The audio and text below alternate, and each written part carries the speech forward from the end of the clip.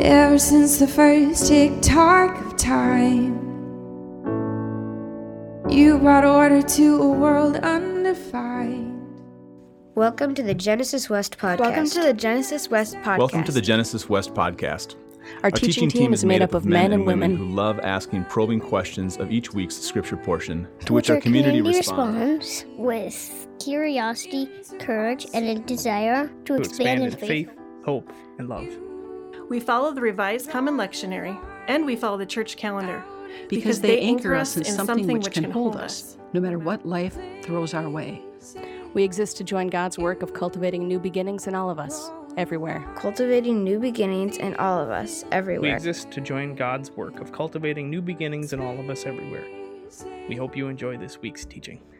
We hope you enjoy this week's teaching. We hope you enjoy this week's teaching.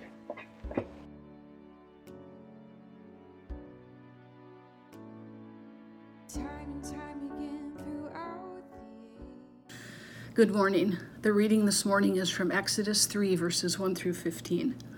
One day Moses was tending the flock of his father-in-law Jethro, the priest of Midian. He led the flock far into the wilderness and came to Sinai, the mountain of God. There the angel of the Lord appeared to him in a blazing fire from the middle of a bush.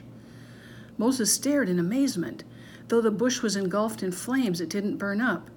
"This is amazing," Moses said to himself. "Why isn't that bush burning up? I must go see it." When the Lord saw Moses coming to take a closer look, God called to him from the middle of the bush, "Moses, Moses." "Here I am," Moses replied. "Do not come any closer," the Lord warned. "Take off your sandals, for you are standing on holy ground. I am the God of your father, the God of Abraham, the God of Isaac, and the God of Jacob." When Moses heard this, he covered his face because he was afraid to look at God. Then the Lord told him, "I have certainly seen the oppression of my people in Egypt. I have heard their cries of distress because of their harsh slave drivers. Yes, I am aware of their suffering. So I have come down to rescue them from the power of the Egyptians and lead them out of Egypt into their own fertile and spacious land. It is a land flowing with milk and honey, the land where the Canaanites, the Hittites, Amorites, Perizzites, Hivites, and Jebusites now live. Look, the cry of the people of Israel has reached me, and I have seen how harshly the Egyptians abuse them. Now go, for I am sending you to Pharaoh. You must lead my people Israel out of Egypt." But Moses protested to God, "Who am I to appear before Pharaoh? Who am I to lead the people of Israel out of Egypt?" God answered, "I will be with you, and this is your sign that I am the one who has sent you. When you have brought the people out of Egypt, you will worship God at this very mountain." But Moses protested, "If I go to the people of Israel and tell them, 'The God of your ancestors has sent me to you,' they will ask me, 'What is his name?' Then what should I tell them?" God replied to Moses, "I am who I am. Say this to the people of Israel, 'I am has sent me to you.'" God also said to Moses, "Say this to the people of Israel, Yahweh, the God of your ancestors, the God of Abraham, the God of Isaac, and the God of Jacob, has sent me to you. This is my eternal name, my name to remember for all generations." The word of the Lord. Thanks be to God. Good morning, friends. I'm Brian McWhite, and I don't have much to say by way of introduction other than to say that I miss your faces. My kids miss your faces. We miss seeing you and being seen by you.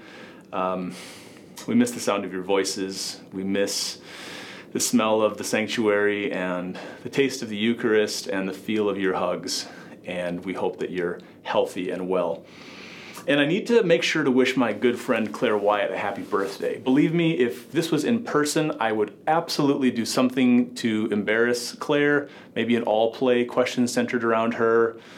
Tell us your favorite embarrassing story about Claire or something. I'm not sure, but since I'm not going to get the satisfaction of seeing her all squirming uncomfortable in her pew, I'm just going to say, happy birthday, pal.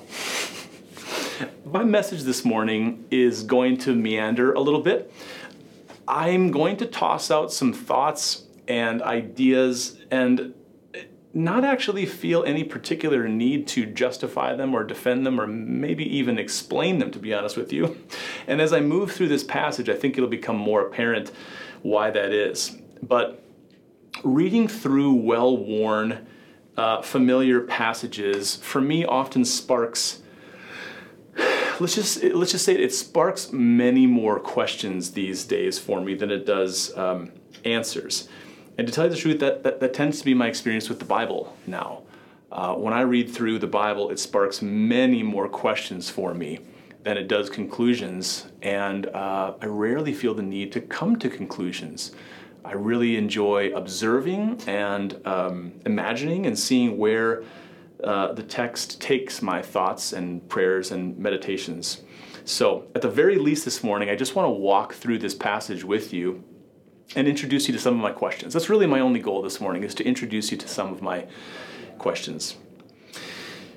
The beginning of Exodus chapter 3 is a very familiar text to most of us, whether we grew up in the church reading the Bible or whether we're old enough to remember Charlton Heston in the Ten Commandments. I'm just on the brink of old enough to remember watching that movie with my mom. Charlton Heston, Ten Commandments, just the whitest Moses you've ever seen, big, well-managed beard that would make any hipster jealous. So maybe that was your sort of intro to the Exodus story, or maybe you're more the Prince of Egypt generation, the animated film with Jeff Goldblum, and Jeff Goldblum just turns everything that he touches to gold.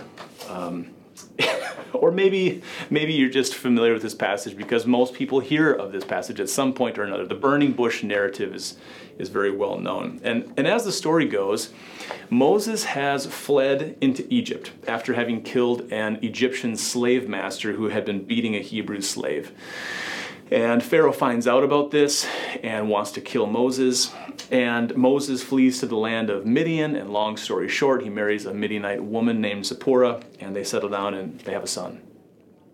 And one day, Moses is out tending the flock of his father-in-law, Jethro. And he comes to Mount Sinai, which the text calls the mountain of God. Now, keep in mind that at this point, there is no Mount Sinai. This isn't a famous place at all. Moses is just tending his sheep and happens to come upon this mountain. And Moses sees this bush that is engulfed in flames, and in one of the most understated reactions in all of Scripture, Moses says to himself, "This is amazing. Why isn't this bush burning up? I must go see it." So he sees this burning bush, this bush that's on fire, but it's not being consumed by the fire. And as he approaches, of course, God calls to him out of the bush, out of the fire, and says, "Take off your sandals, for you are standing on holy ground. I am the God." Now listen, verse 6 here is actually pretty important for us, for one of the questions I want to ask. He says, "Take off your sandals, for you are standing on holy ground. I am the God of your father, the God of Abraham, the God of Isaac, and the God of Jacob." When Moses heard this, he covered his face because he was afraid to look at God. And God proceeds to explain to Moses that he has seen, he has heard, and he has come down. Now, I'm not going to go too far into this, but these are three just such interesting verbs to me. God has seen, whatever that means. What does it mean for an all-seeing, omnipotent God to see something in particular? But God has seen, whatever that means, the oppression of God's people in Egypt, and has heard, whatever that means for an all-hearing, all-knowing God to hear something in particular. He has heard their cries of distress, and he has come down, whatever that means, to rescue them and lead them out of Egypt into their own land.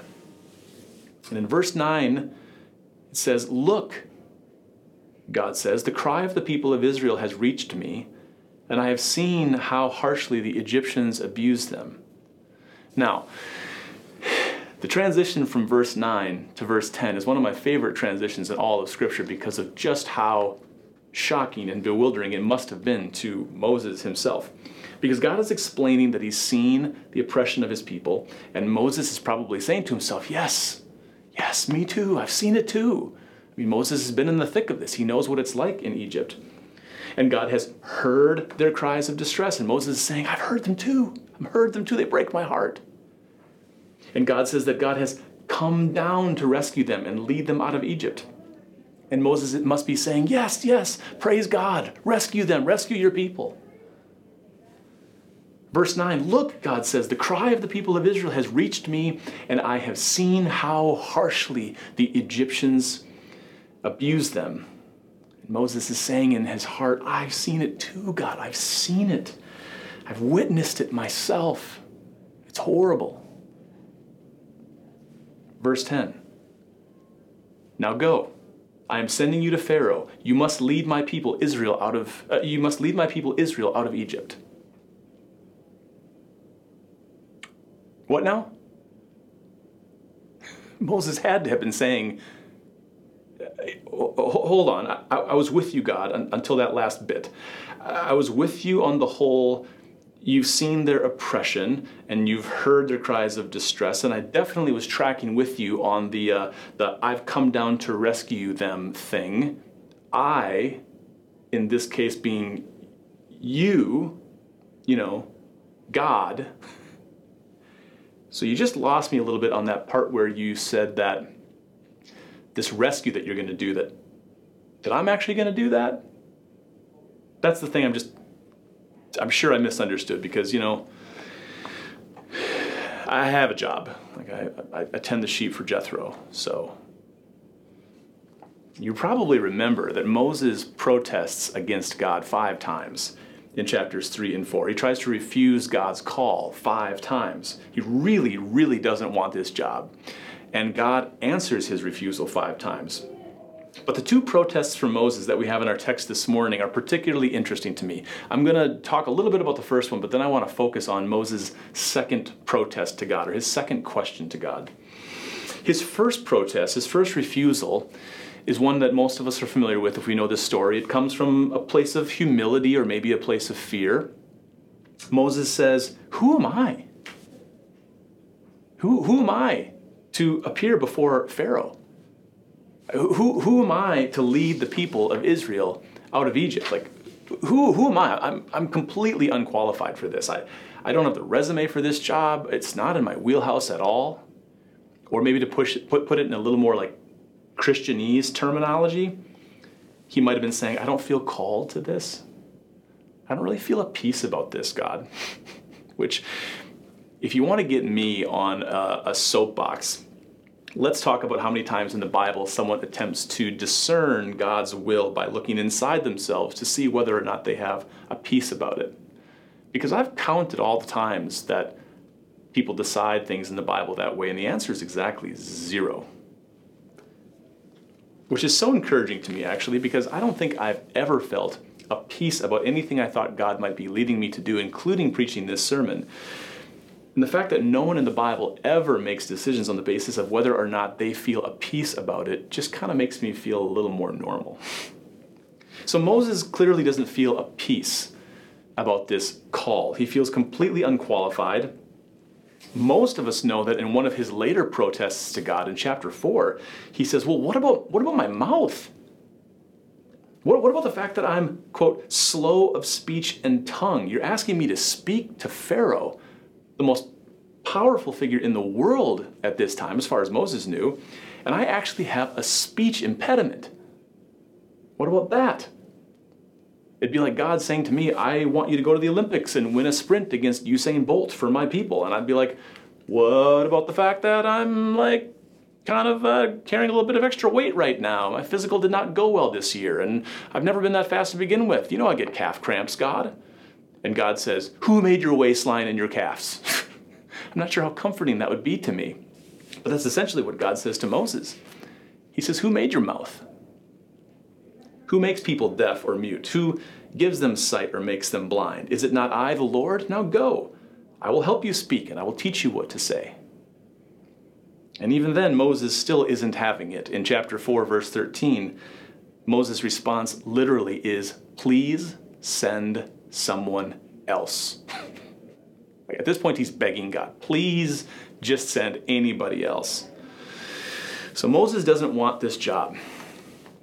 But as he starts to wrap his head around the fact that this is happening, there might actually not be a choice here. He's probably not going to feel a peace or a call to this, and he's still going to do it. as that reality starts to settle in, he asks God another question. And this is the question that's most interesting to me this morning. Verse 13, but Moses protested, if I go to the people of Israel and tell them, the God of your ancestors has sent me to you, they will ask me, what is his name? Then what should I tell them? Now, before we get to God's strange answer, let's not miss the strange question. Have you ever noticed how strange this question is? I feel like this is one of those texts that we've heard so many times. Many of us, if we grew up in the church, we've heard so many times that we don't notice how bizarre this question is. It seems like God has already identified himself pretty clearly back in verse 6. I am the God of your father, the God of Abraham, the God of Isaac, and the God of Jacob. Right? That's a familiar formula. We hear that sort of description of God throughout the book of Genesis and throughout the Hebrew Scriptures. The God of Abraham, the God of Isaac, and the God of Jacob. It says when Moses heard this, he covered his face because he was afraid to look at God. So Moses knows exactly who this is. He knows who Abraham, Isaac, and Jacob are. He knows the stories. They've been passed down from generation to generation. And he knows them well enough that when God tells Moses who he is, Moses covers his face out of fear and reverence. So Moses knows exactly who this is. The people of Israel know exactly who this God is. So isn't this a strange question? Moses apparently doesn't know what God's name, and presumably the people of Israel don't know what God's name is. So why would it matter? If God had told Moses, my name's Doug, tell them that Doug sent you. It's not like they're going to say, oh yeah, Doug, we love Doug. Tell us what he had to say. They don't know this name.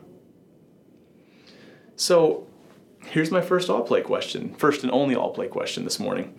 If I go to the people of Israel and tell them, the God of your ancestors has sent me to you, they will ask me, what is his name? Then what should I tell them? What is that question about? Why ask that question? I'm so looking forward to seeing what kind of answers came out of that, if any. It's hard to say for sure, but one of the most plausible answers is found in remembering that according to the story, the Hebrews have been in slavery in Egypt for generations. And by this time, Hebrew children have grown up, been born, grown up, and died without having known anything but Egypt at this point. And one of the things they know by this point is that the gods of Egypt all have specific descriptive names. The Egyptians were really into naming their gods, and oftentimes the names had a lot to do with that god's power or that god's magic. One scholar writes, in the context of Egyptian magic, knowing the true name of a person or a god meant that one could control or coerce him, or at the very least understand his true essence. So I wonder if Moses anticipates that the people who have been in Egypt their whole lives and who have come to learn how Egyptian gods work, I wonder if he anticipates that they will want to be able to call on or perhaps control or even coerce this God, this power that has promised to deliver them. Almost like they want to take matters into their own hands and use this God for their agenda, their way of doing this.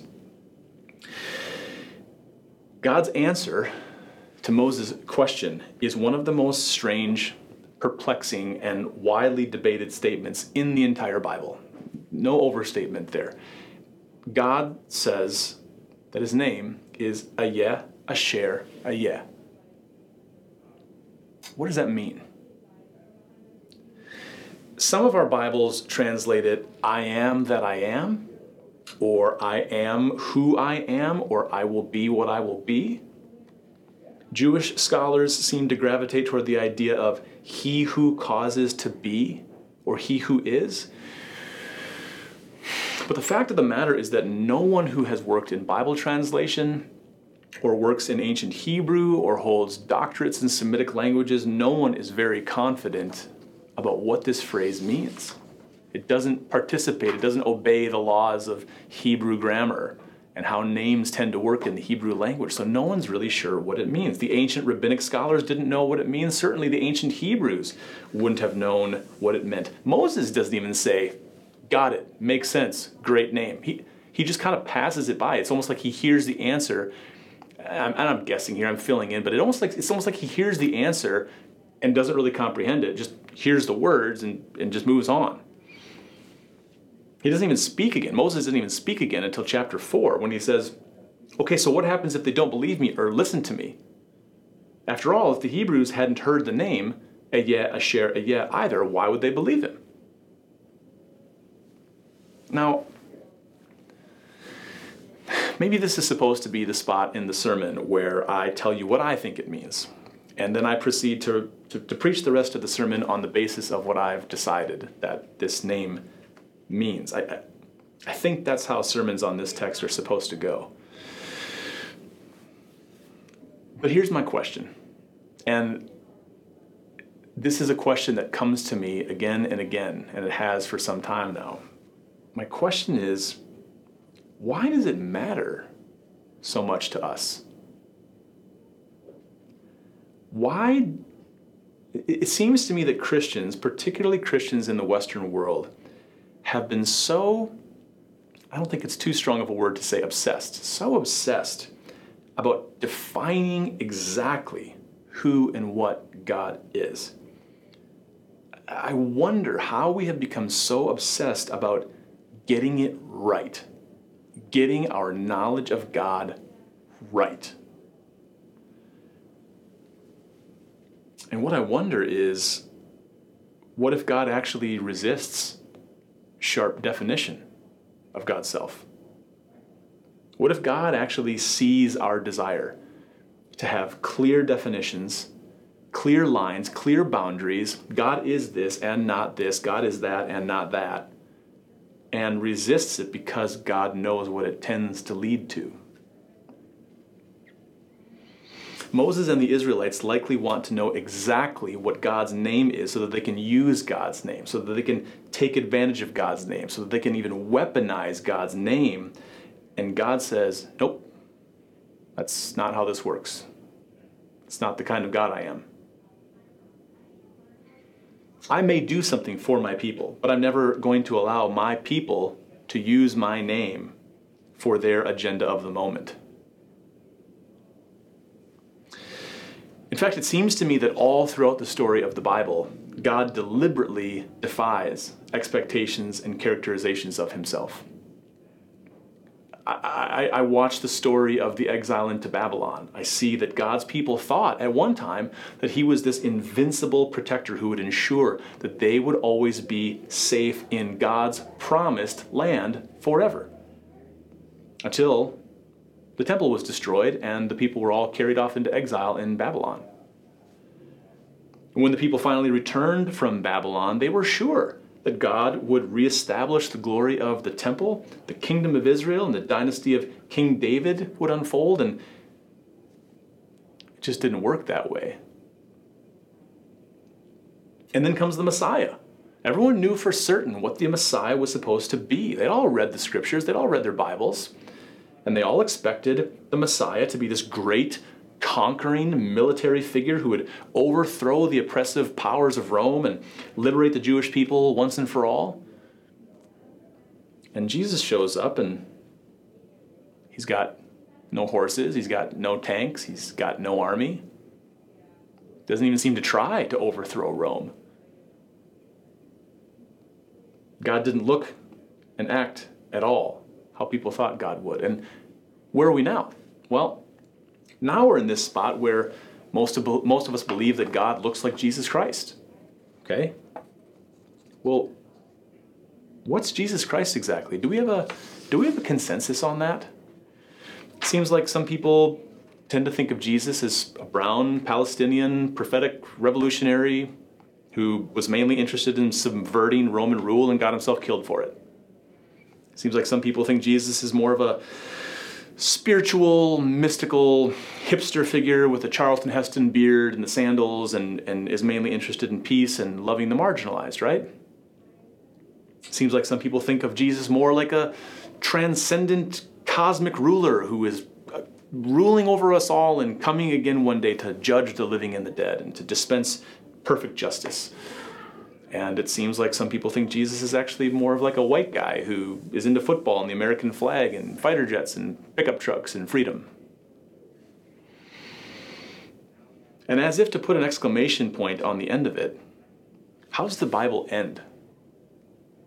It ends with the story of Revelation, which, if there is a more dizzying and bewildering and strange portrait of Jesus and who he is than in the grand finale that is the book of Revelation, it seems like, have you ever asked this question? It seems like if he really wanted to, God could have left us with a lot more clarity and precision and definition about who God is. And instead, we're sort of left to see these different portraits of God throughout Scripture with different characteristics and different behaviors, and some of them don't quite fit well with the others, and we're sort of piecing together a mosaic of what God is like.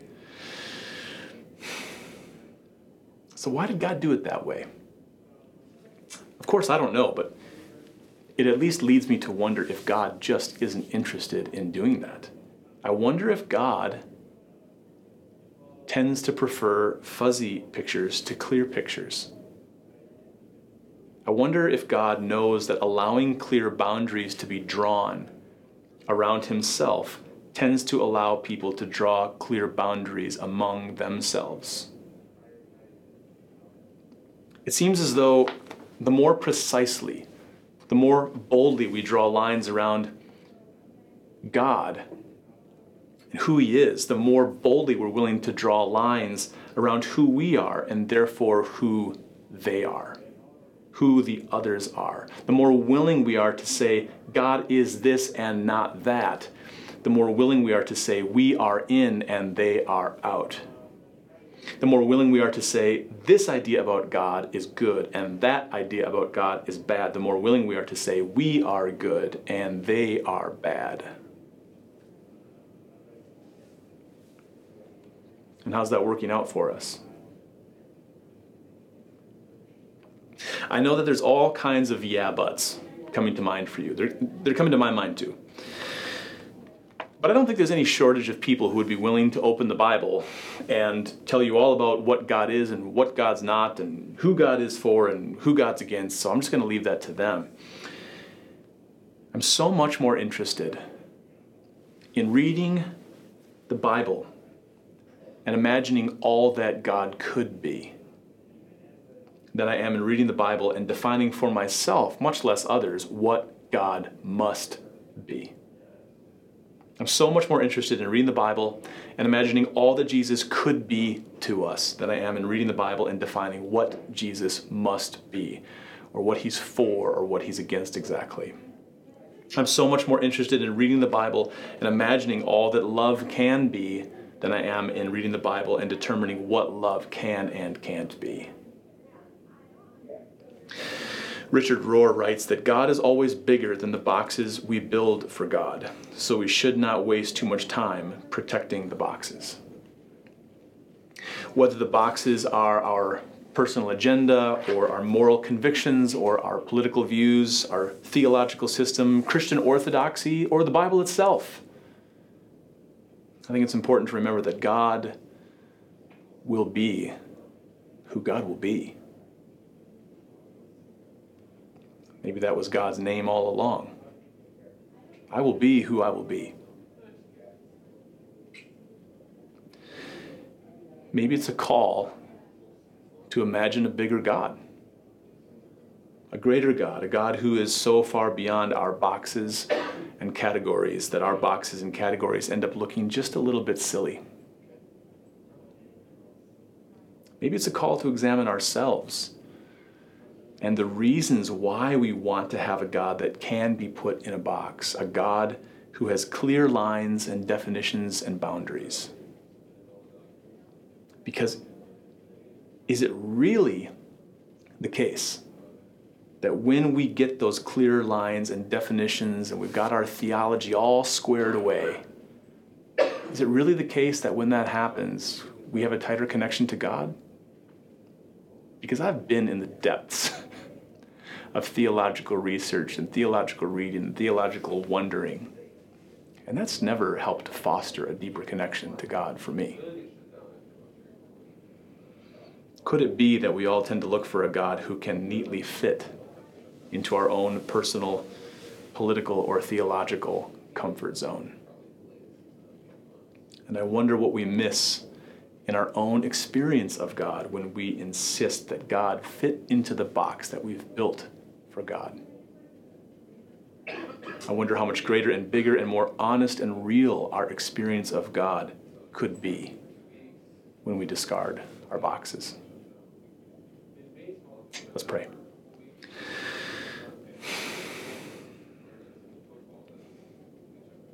God, you are the God who is beyond our imagination. You are the God that is beyond our categories. You are the God who is beyond our conception. And yet you are still the God who sees, who hears, who draws near, who comes down.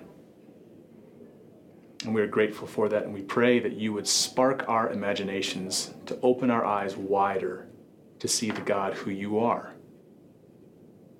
The God of the possible, not the small God that we sometimes imagine.